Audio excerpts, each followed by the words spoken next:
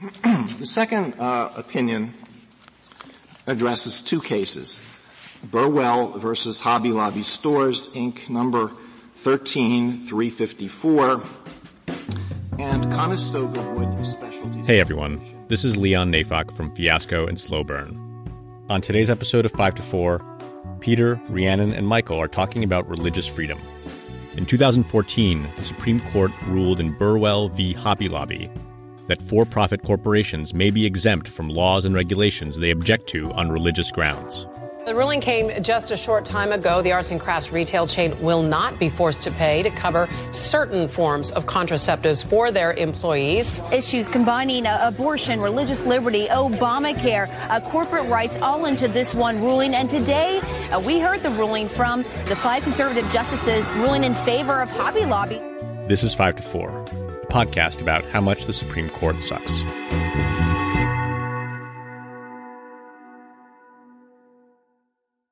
Welcome to 5 to 4, where we dissect and analyze the Supreme Court cases that have undermined America's integrity like water seeping into our home's foundation. I am Peter. Twitter's the law boy. I'm here with Rhiannon. What up? Hi. And Michael. Hey, everybody. And today we're talking about Burwell v. Hobby Lobby Stores, a.k.a. Hobby Lobby, as it is better known. Hobby Lobby, Hobby Lobby. All right, let's not lose control. I told you guys this, right? That I cannot stop, singing that in my head. It's a Hurricane Chris song about Halle Berry. Oh, yeah, you did. Oh, you did. You told us that months ago. I was going to say weeks ago. It's been a while. All Okay, right. Go on. In our Citizens United episode, we discussed the inherent absurdity of corporations having the right to political speech. Hobby Lobby takes that issue, digs a little deeper, and asks us, can a for-profit corporation have a religion? Can a company that sells arts and crafts supplies sincerely believe that our Lord and Savior Jesus Christ prohibits ladies from using contraception? And the answer is yes. Of course it is. Of course it can. What else could it be? Right. This actually isn't a First Amendment case. This is a case about two laws. The Affordable Care Act, a.k.a. Obamacare, requires employers to cover certain basic contraception in their employer-provided health care plans. But Hobby Lobby argues that this violates the Religious Freedom Restoration Act, better known as RFRA, which requires that laws accommodate the exercise of religious beliefs. They are religiously opposed to contraception, and so they claim they shouldn't have to provide it. The real bottom line of this case is that the court has endorsed a theory of corporations whereby these legal entities, which are basically just stacks of paperwork, can have their own beliefs. And that has led us down this path of increasing absurdity where corporations now not only hold political positions, but also have thoughts about the afterlife. Right. And this isn't our first case where the majority is written by Sam Alito, but it is the prototypical Alito case. Just like Roberts is at his best when he's feigning even-handedness, and Thomas is at his best when he's questioning century-old lines of precedent, Alito is at his best writing middling, incoherent opinions in defense of the most abstruse components of the Christian faith.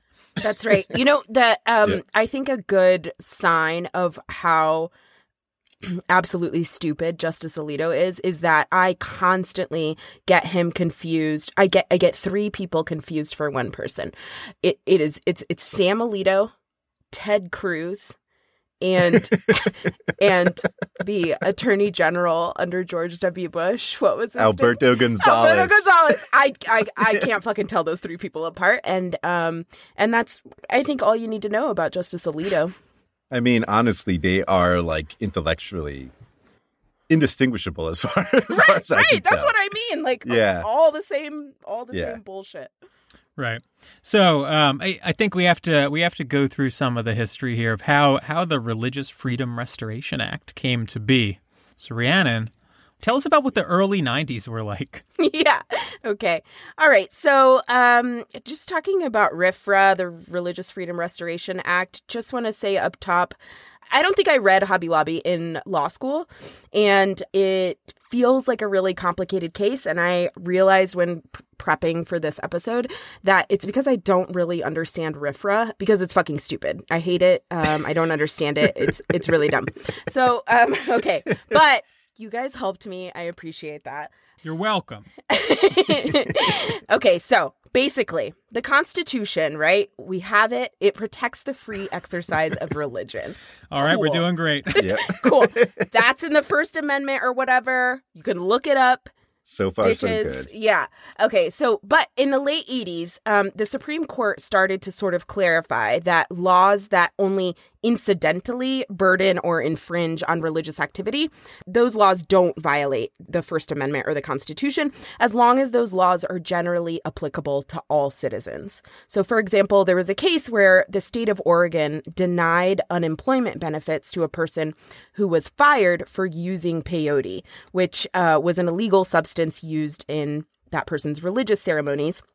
And the Supreme Court in that case said, in fact, it was Justice Scalia writing for the majority. Right. The Supreme Court said this law doesn't violate the free exercise clause of the First Amendment. And it would kind of be crazy if we said it did, because we can't just allow every individual to use religion like as an excuse to get around following laws that are neutral and generally applicable to everybody. Right. You know, the law in that case, the Supreme Court said it's not aimed at religious activity. It's just a law banning an illegal substance for everybody. Right. And Scalia quoted some old language about not allowing each person's religious beliefs to be superior to the law of the land, and this idea that we can't let each man become a law unto himself. I think it was like very much common sense at the time that the purpose of the First Amendment's free exercise clause was to prevent Congress from giving preferential treatment to one religion or another, right, or discriminating against one religion over another, rather than to be some sort of blanket protection upon religious practice. Right. Yeah, I think that's right. But after that opinion is issued, lots of people are super big mad. So a bunch of groups get together, including the ACLU, the National Association of Evangelicals, which I think there's a whole podcast episode, maybe not this podcast, that's like a critique of the ACLU and like what it means if the ACLU is partnering with the National Association of Evangelicals, but whatever. It was liberals, a different time. Am I right? Yeah. Okay. Anyways, so a bunch of groups get together. They're screaming about religious freedom, saying the government shouldn't be able to substantially burden an individual's free exercise of their faith in this way. And so, like, as a direct response, Congress passes RFRA in 1993. So what RFRA says is that the government may substantially burden a person's exercise of religion only if the government demonstrates that application of the burden to the person is the least restrictive means of furthering a compelling governmental interest. In other words, if someone's exercise of religion is substantially burdened by a law, the government has to show that it has a really good reason for that law and that it used the least burdensome method it possibly could. So, for example, there was a case that came up under RFRA called Gonzalez versus Ocentro. And in that case, the Supreme Court said that members of a church could not be prosecuted after the feds seized a sacramental tea that contained a Schedule I illegal substance. And in that case, the court said that the government didn't have a compelling interest. They hadn't shown a good enough reason for banning that specific drug. And so it failed under RFRA. These are my kinds of religions, by the way. Right. Sacramental tea with Schedule I drugs in it. Yeah. That's right. I can get behind this. Yeah. I'm finding religion as this podcast goes along. I just want to note really quickly that there's like some debate in this case between the majority and the dissent. And I think Ginsburg and dissent gets the better of it, which is that like this law, the way we're describing it might sound like very sort of expansive, but it's about establishing what the status quo was before this peyote case. There was a line of cases that had used basically this test, and the legislative history and the language of the law itself references those cases. And it's supposed to be like a pretty low key, like we're just going back to how things were, the same protections as they are. Yeah. But as we'll discuss, the majority instead uses that language to like fucking, drive a truck through this tiny little pinhole exceptions. Yeah, so that's a good point. Yep. So we get RFRA in 1993, and then, like Peter said up top, the Affordable Care Act is passed in 2010. And one result of Obamacare is that all 20 contraceptive methods approved by the FDA are now fully covered by, most employer-based healthcare plans. Now, Hobby Lobby, how do they get involved? Hobby Lobby is, of course, a big arts and crafts store. Yeah. They have hundreds of locations across the country, and they employ almost 30,000 people. Yeah. And they have a great name, where, like, what do we do? Oh, we're like hobby stuff. And it's like, when you enter a building, that room's called the lobby. Let's put those two together. That's our store. Bang, you're a billionaire. Oh, I thought they were like... That's all it takes in America, baby. I thought they were like, they lobby. Lobby for hobbies? For hobbies. It's the Hobby Lobby. I'll tell you what. Everybody should get a hobby. That makes more sense, and yet I think it's less likely. It's definitely the big foyer name. Once we get into who these guys are, it's not that smart, not that bright. Okay, so their founder is CEO David Green. He fancies himself a devoted evangelical Christian. Hobby Lobby's website says that they are, quote, honoring the Lord in all we do by operating the company in a manner consistent with biblical principles. Yeah. I don't know. It might be just Texas, but like growing up, like this language is particularly triggering to me. I don't know about you guys. Got some trauma. I just love that that any shitty company, like these people just fucking mass purchase pipe cleaner and then resell it to elementary school students. And they're like, and we're doing it for Jesus. Put that on the website. Yeah. So after Obamacare is passed, Hobby Lobby files this lawsuit. And specifically, they're objecting to the provision that coverage for contraception includes the morning after pill and IUDs. They say in a statement that, quote, the Green family's religious beliefs forbid them from participating in, providing access to, paying for, training others to engage in, or otherwise supporting abortion-causing drugs and devices. We'll just set that aside. That's fine. No comment necessary right now. Abortion-causing drugs. Yeah, right. Sorry, I know you wanted to set it aside, but I just... No. Yeah, just worth saying twice. It's that absurd. Yeah. An important side note, I think, about what happens when religious fundamentalists get rich, and all the more reason to object to like whatever supposed moral or religious high ground they're trying to take in this case. Yeah. Hobby Lobby has had some other legal trouble in the past decade or so, and this other trouble is related to smuggling ancient artifacts out of Iraq and spending millions of dollars on the international artifact black market. So insane.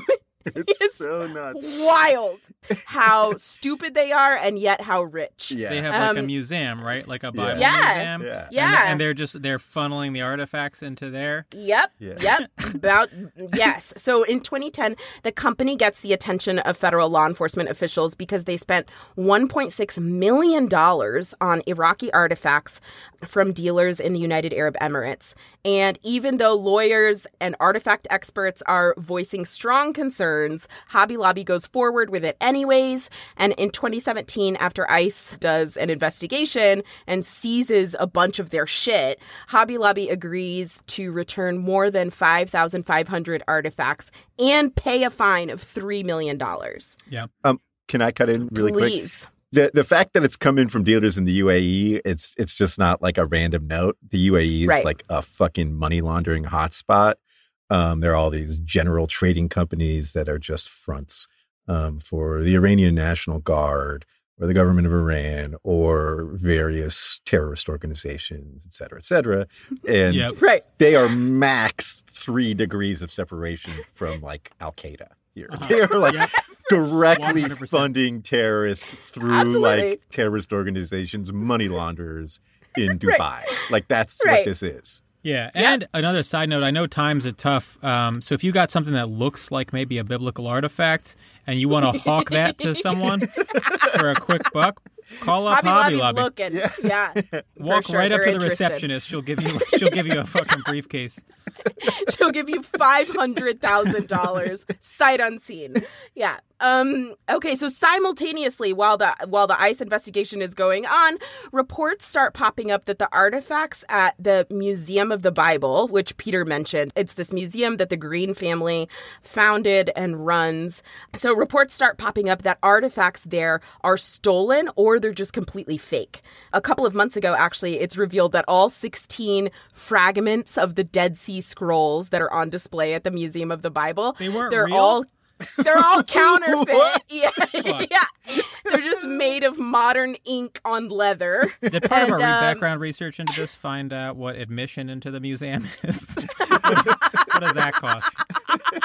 I just want to know if there's really like some good line like, question. and it's not even a convincing fake. Like it's got to be like real amateur. Yeah. Egyptology experts also allege that 11 ancient Bible fragments purchased by the Green family were purchased illegally and smuggled into the United States.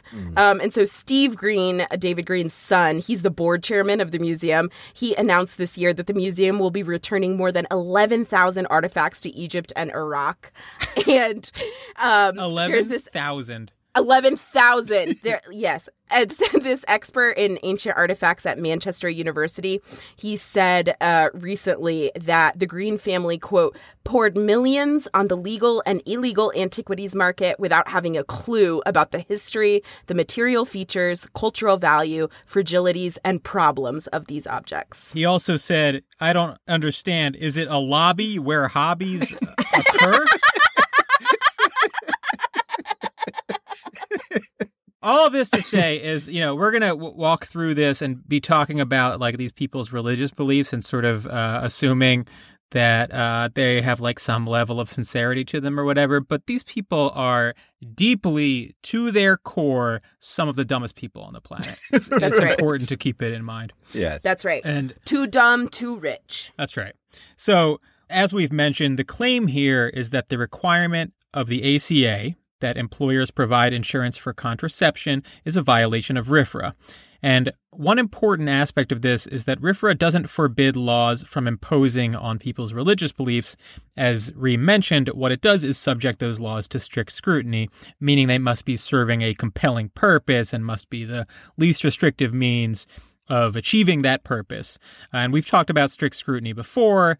And just like in those cases here, you don't really need to know the details. Right. The real point is that the ACA has an exception for religious institutions such as churches and other religious nonprofits. And they don't have to provide coverage for contraception under the ACA. And what the court says here is Hobby Lobby should be able to opt out too because they're like a religious company. And similar to Citizens United, our second episode, the fundamental problem here, in my view, is this. Ruling that corporate entities somehow hold religious beliefs or the same religious beliefs as the people who run them allows corporations to have it both ways. First, they get to take advantage of the corporate form by creating a corporation that they can hide behind to limit their liability in the event they get sued or go bankrupt or whatever. Right. So they're benefiting in that case from the separation of them as individuals and the corporation as an entity. But then when it suits them, that separateness goes away and suddenly their personal beliefs about religion are shared by the corporation itself. And again, as we discussed in the Citizens United episode, the entire purpose of the corporation as a concept is to separate for legal purposes the owners and the entity. So this is flipping that on its head. Right. And rather than like recognize and trying to work around the absurdity of all this, the majority actually leans into it. They say, look, it's unfair that we're forcing people to choose between their religious beliefs and forming a corporation. But that's not unfair. That's like the natural result of being able to insulate yourself from liability by operating through a non-sentient entity. Exactly. That's the definition of fairness. Right. Yeah, it's a trade-off, right? That's the whole point of it. And it brings up a sort of interesting side point, which is that if Hobby Lobby's owners were really dedicated to their religion, they could employ all of their employees directly, right? You don't need to form a corporation at all. Nothing is stopping them from just striking up contracts between them personally and their employees, which would give them a much stronger religious objection here. Because there wouldn't be a corporate entity in the way. But of course, they don't do that. They wouldn't allow themselves to be exposed to that level of liability, right? That's why they formed a corporation. Exactly. They want to take advantage of the corporate form. It's a trade-off that they chose to make. And what Alito is doing here is saying that they shouldn't even have to make that trade-off. Right. Yeah. I have a question. Is the Green family, are they billionaires for real? I think in the aggregate there, but hold on. Let me look them up. David Green. The majority opinion seems to suggest David Green is worth $7 billion. $7 billion. It's from my research, it's Hobby Lobby. Like he's the son of a pastor. Like they were not rich. Like he's like self-made with Hobby Lobby. I don't think we've really mentioned it in here, but the majority spends like 2 or 3 pages just talking about like the owners and the families of these companies, which is just like such like schmaltzy bullshit. Gross. Yeah, it's fucking disgusting. Just like, oh, how they came from nothing and it's family like run. Fawning. And the son is the CEO and the other son is the vice CEO and blah, blah, blah. Right. It's like when the law is shit, they will lead with facts that they think shade, the opinion in a way that like frames it favorably for them. But there's like almost no discussion at all of like women, the benefits of contraception for them, the burdens of not getting it through their employer insurance that's completely omitted. Instead, all the facts are about like these families and their sincerely held beliefs and all that, blah, blah, blah. So, yeah, a big part of what the court really leans on here is that everyone admits that the law covers religious nonprofit corporations. So Justice Alito says then it must cover for-profit corporations like Hobby Lobby also. That makes sense. Right. I mean, look, pretending that religious nonprofits, and when I say religious nonprofits, I mean like actual churches, right? That's like what they tend to be. Right. Are comparable to Hobby Lobby here is insane. The court says, well, look, religious nonprofits are still corporations, and it applies to them, so it must apply to Hobby Lobby too. And first of all, you don't need to cede that ground. I think there's a real argument that any type of corporation should be forbidden from claiming that it has religious status, and that possibly, religious organizations should have a different type of entity altogether. Right. But, the difference is that religious nonprofits are created for the literal purpose of expressing their religion. That's the whole point of making one. That's why they do it. Whereas with for-profit corporations, the expression of religion is incidental, right? And that's a line worth drawing, I think. It's not abstract. It's not confusing. It's a clear difference between these types of corporate entities. Wait, then what? Sorry. If the religion is incidental, then what is the animating purpose of a for-profit corporation? Well, Alito mentions that like companies like Hobby Lobby mention in like their paperwork that like part of their mission is to like, make money for Jesus. Spread the gospel of Jesus. And it's like, but again, that seems like maybe a sideshow where it's just like you could start a corporation and say that you like, it's what's my mission? It's profit and making beautiful music. That's what I do. So and then now all of a sudden the court has to like respect that, like as if that's your primary purpose. No, it's just dumb shit. Man, David Green is worth $7 billion. I don't think spreading that money to religious organizations could be plausibly said to be a substantial motivation if he's holding on to $7 billion on his own. If you got $7 billion, you're like, I'm doing this for Jesus, baby. Like, buying an island in the Caribbean, man, for Jesus. Right. Yeah. And Ginsburg, Ruth Bader Ginsburg writes a dissent, and in that dissent, she basically mentions that neither the First Amendment case law, which is the foundation here, nor RFRA itself make it clear that a for-profit corporation would be protected, which is essentially to say that the idea that the law would cover these corporations, that's totally made up by the court in this case. Right. And so one note here that we want to quickly mention is that the court says that, look, this only applies to closely held corporations, right, which are corporations that are not publicly traded. Closely held corporations choose who they can sell stock to. And so the court is sort of implying here that they should be given more leeway about their religion. But absolutely nothing in the court's reasoning would stop them from extending the rule to public companies. Right. Alito explicitly says that RFRA covers for-profit corporations, and he doesn't provide any reasoning that would rule out publicly traded corporations. And I only bring this up to note that the reason that it's limited to closely held corporations, and you'll often hear professors and scholars talk about this case as if it is limited to closely held corporations. The only reason they do that is to obscure the actual breadth of the ruling and pretend that it's bound by some limiting principle when in reality it's not. Yeah. Right. And at one point, Alito sort of weighs off these concerns and he says, look, publicly traded companies would have difficulty bringing RFRA claims because, and I quote, the idea that unrelated shareholders, including institutional investors with their own set of stakeholders, would agree to run a corporation under the same religious beliefs seems improbable. Now, if that language sounds persuasive and familiar, it might be because you remember us saying that in Citizens United about the idea that publicly traded corporations could have a shared political belief. But that was the reasoning that entire case fucking rested on. Right. That was the entire basis of that case was precisely that. Right. And so, and Kennedy in that case explicitly was like, hey, look, if you don't like what your corporation stands for, you can sell your stock. You know, yes. Right. Yeah. Right. And I'm not saying like, oh, they were full of shit then, but like Alito is sincere now. Like they're full of shit in both instances, right? Mm-hmm. They don't care. It's not about whether this is right or wrong. And this time they're like owning up to the truth. It's like whatever rhetorically serves their ideological purpose is the position they'll adopt. And it doesn't matter what lies beneath that at all. All right. Full of shit 24/7. That's right. Yeah, absolutely. All right. And now we get to the meat of this, because even if you accept that Hobby Lobby is a religious corporate entity protected by RFRA, the question is whether the requirement that they provide contraceptive insurance to their employees is a, quote, substantial burden on their exercise of religion.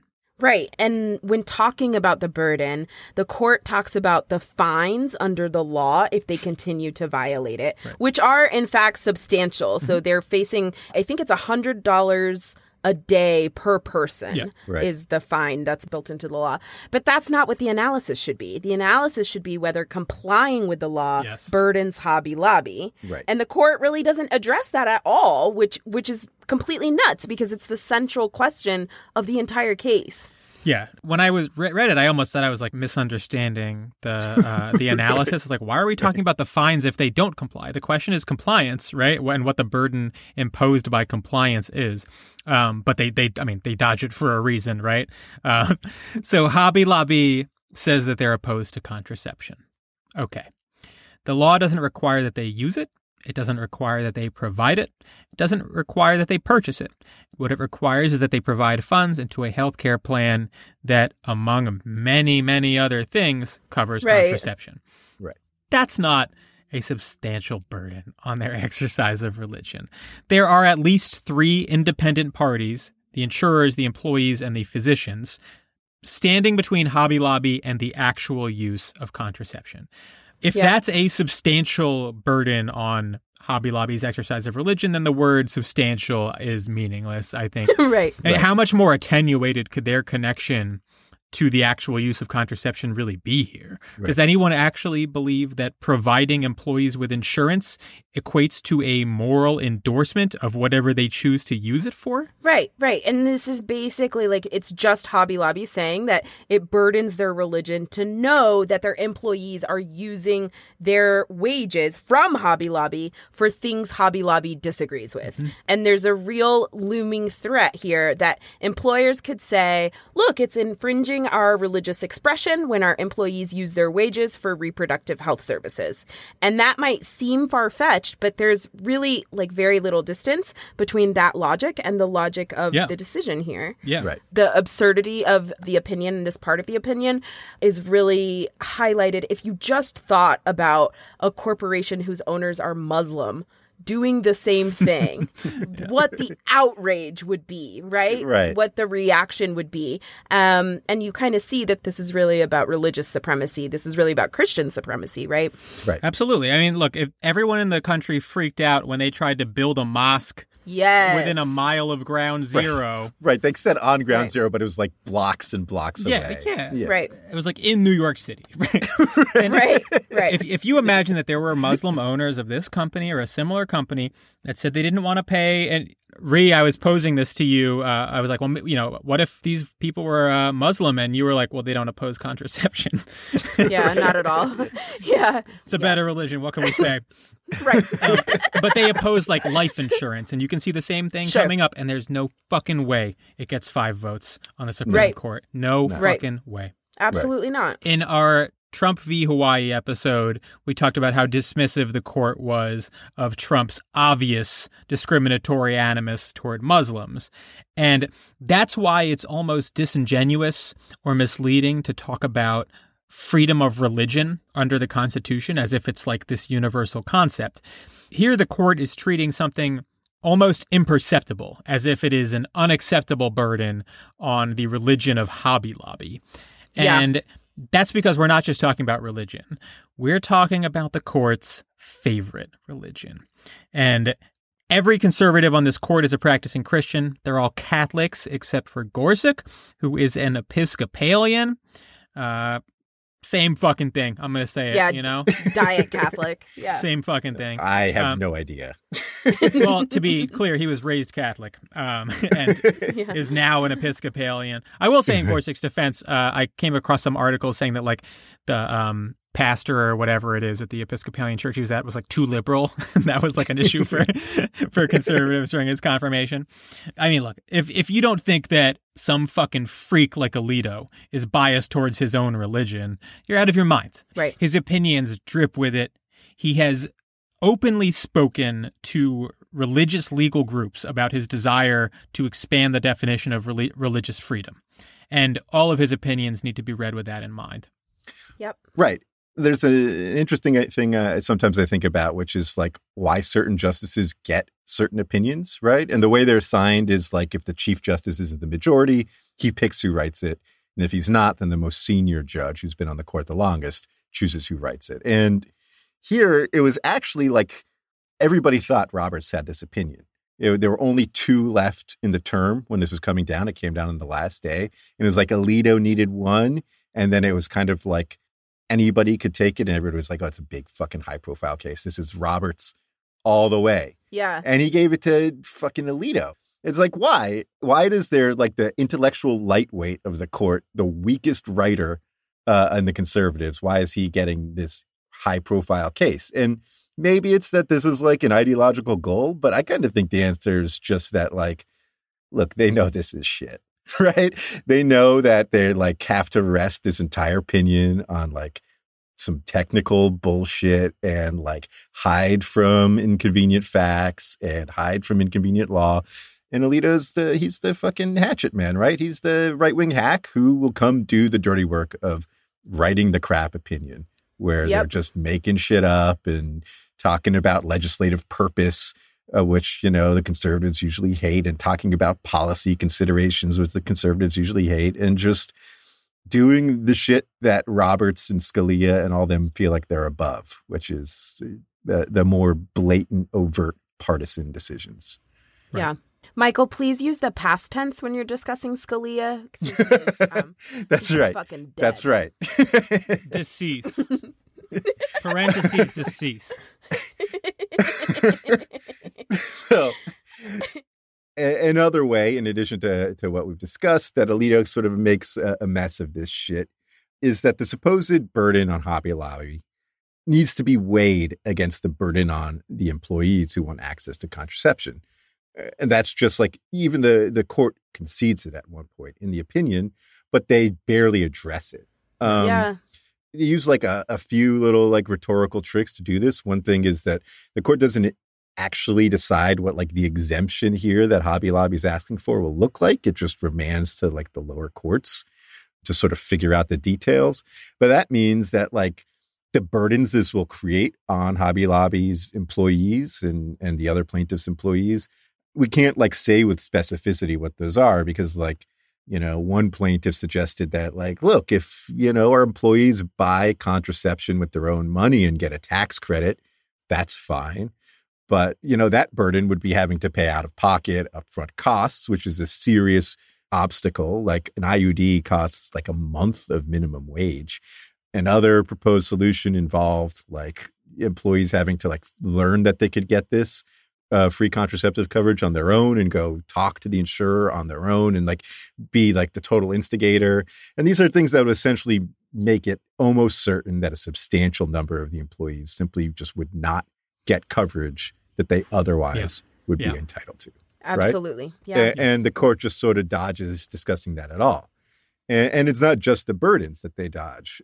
They also dodge the benefits that contraception provides women, which is like we mentioned briefly that, under RFRA, if the government has these laws that, impinge on the exercise of religion, they need to justify it with a compelling interest. And what the court says here is, look, we'll just assume for the sake of argument that like guaranteeing access to contraception is a compelling interest.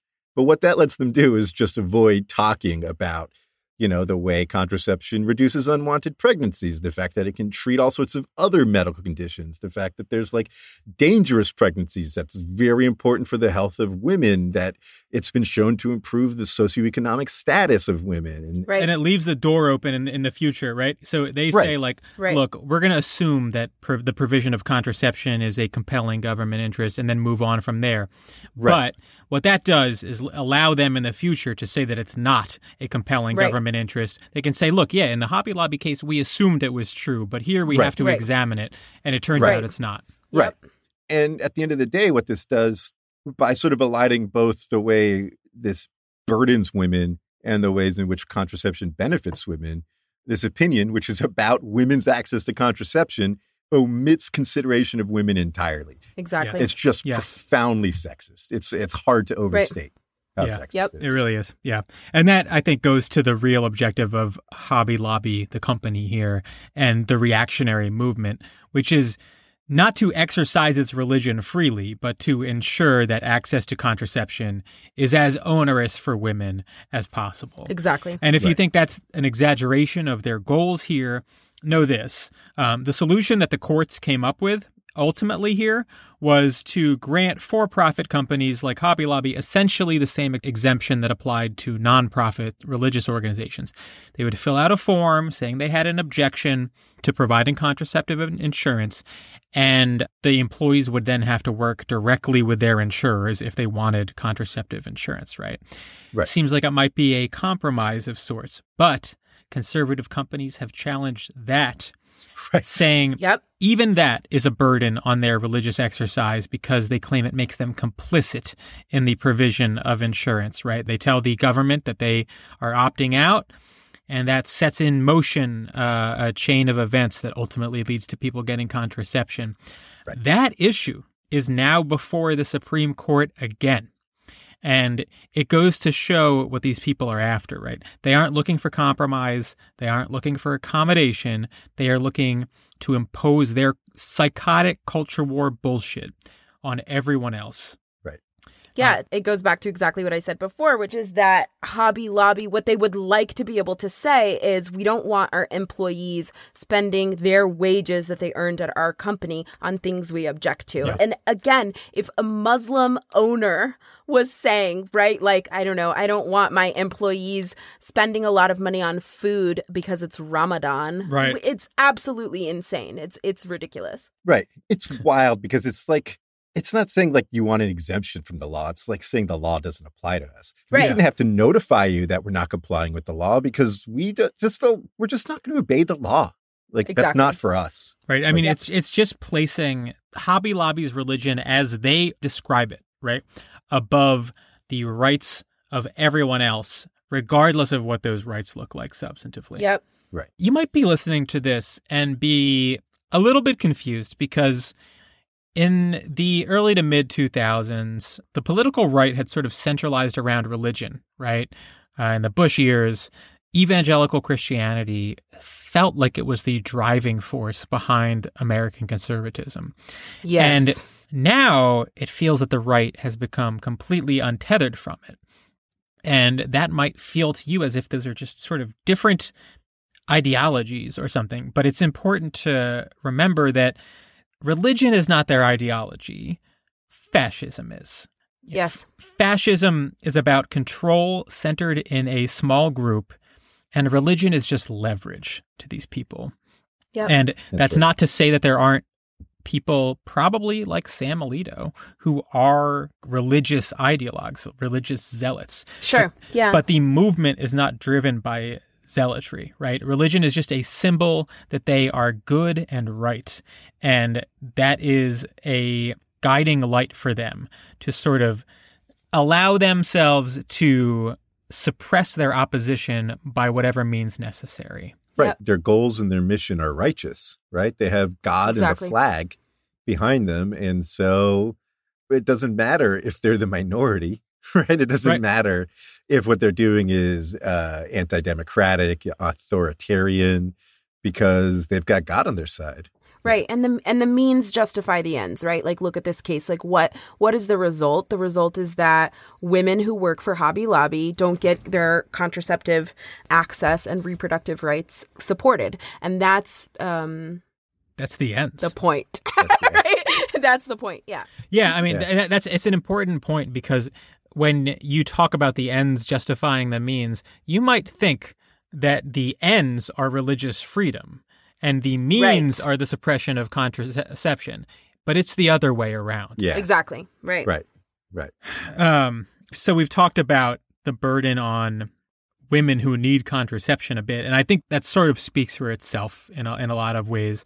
But as we wrap up, I want to make a broader point about the relationship between employers and employees, because the average person's life is controlled by their employer in countless ways. They control a significant chunk of your waking hours. They can tell you what to wear and how to carry yourself. In many states, they control your personal affiliations, your political affiliations. And for some reason, in this country, if you want a decent healthcare plan, you have to do it through your employer. Huge numbers of Americans work for large corporations, considerably more than work for small businesses. Yeah. And that leaves vast swaths of Americans at the mercy of a very small number of very wealthy people. And to put that in perspective, less than 1% of businesses employ over half of the private sector workforce. Mm. So when you hear the court weighing the religious rights of employers against the reproductive rights of employees, you need to keep in mind that they're weighing the religious rights of a handful of obscenely wealthy employers against the reproductive rights of millions. And the court... Sorry. I thought you were at the end of the sentence there. I know I was. But... I'm sorry. What were you going to say? You seem like you're on a roll, but I didn't realize. I felt like I was on a roll, to be honest.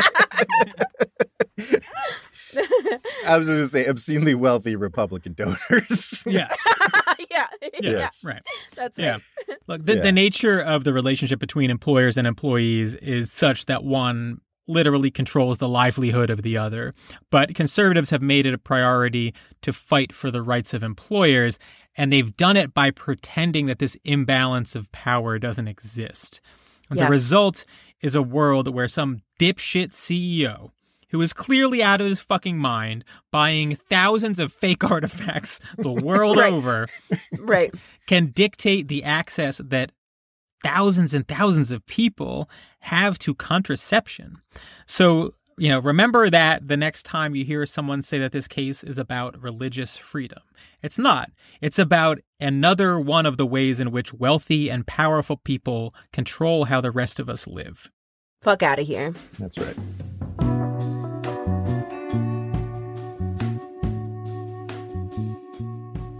Next week is Hernandez v. Mesa, a case about whether or not it's cool for a Border Patrol agent to shoot a Mexican child from across the border. It's a rough one. Go ahead and schedule your therapy appointment for Tuesday afternoon. And we've got our first guest, University of Texas Professor Stephen Vladek. one little note about him, he argued the case. Okay? We're getting heavy hitters. This is a real podcast. Thank you. Yeah. Follow us on Twitter at 54pod. We'll see you next week. Yeah. 5-4 is presented by Westwood One and Prologue Projects. This episode was produced by Katja Kumkova with editorial oversight by Leon Nafok and Andrew Parsons. Our artwork is by Teddy Blanks at Chips NY, and our theme song is by Spatial Relations.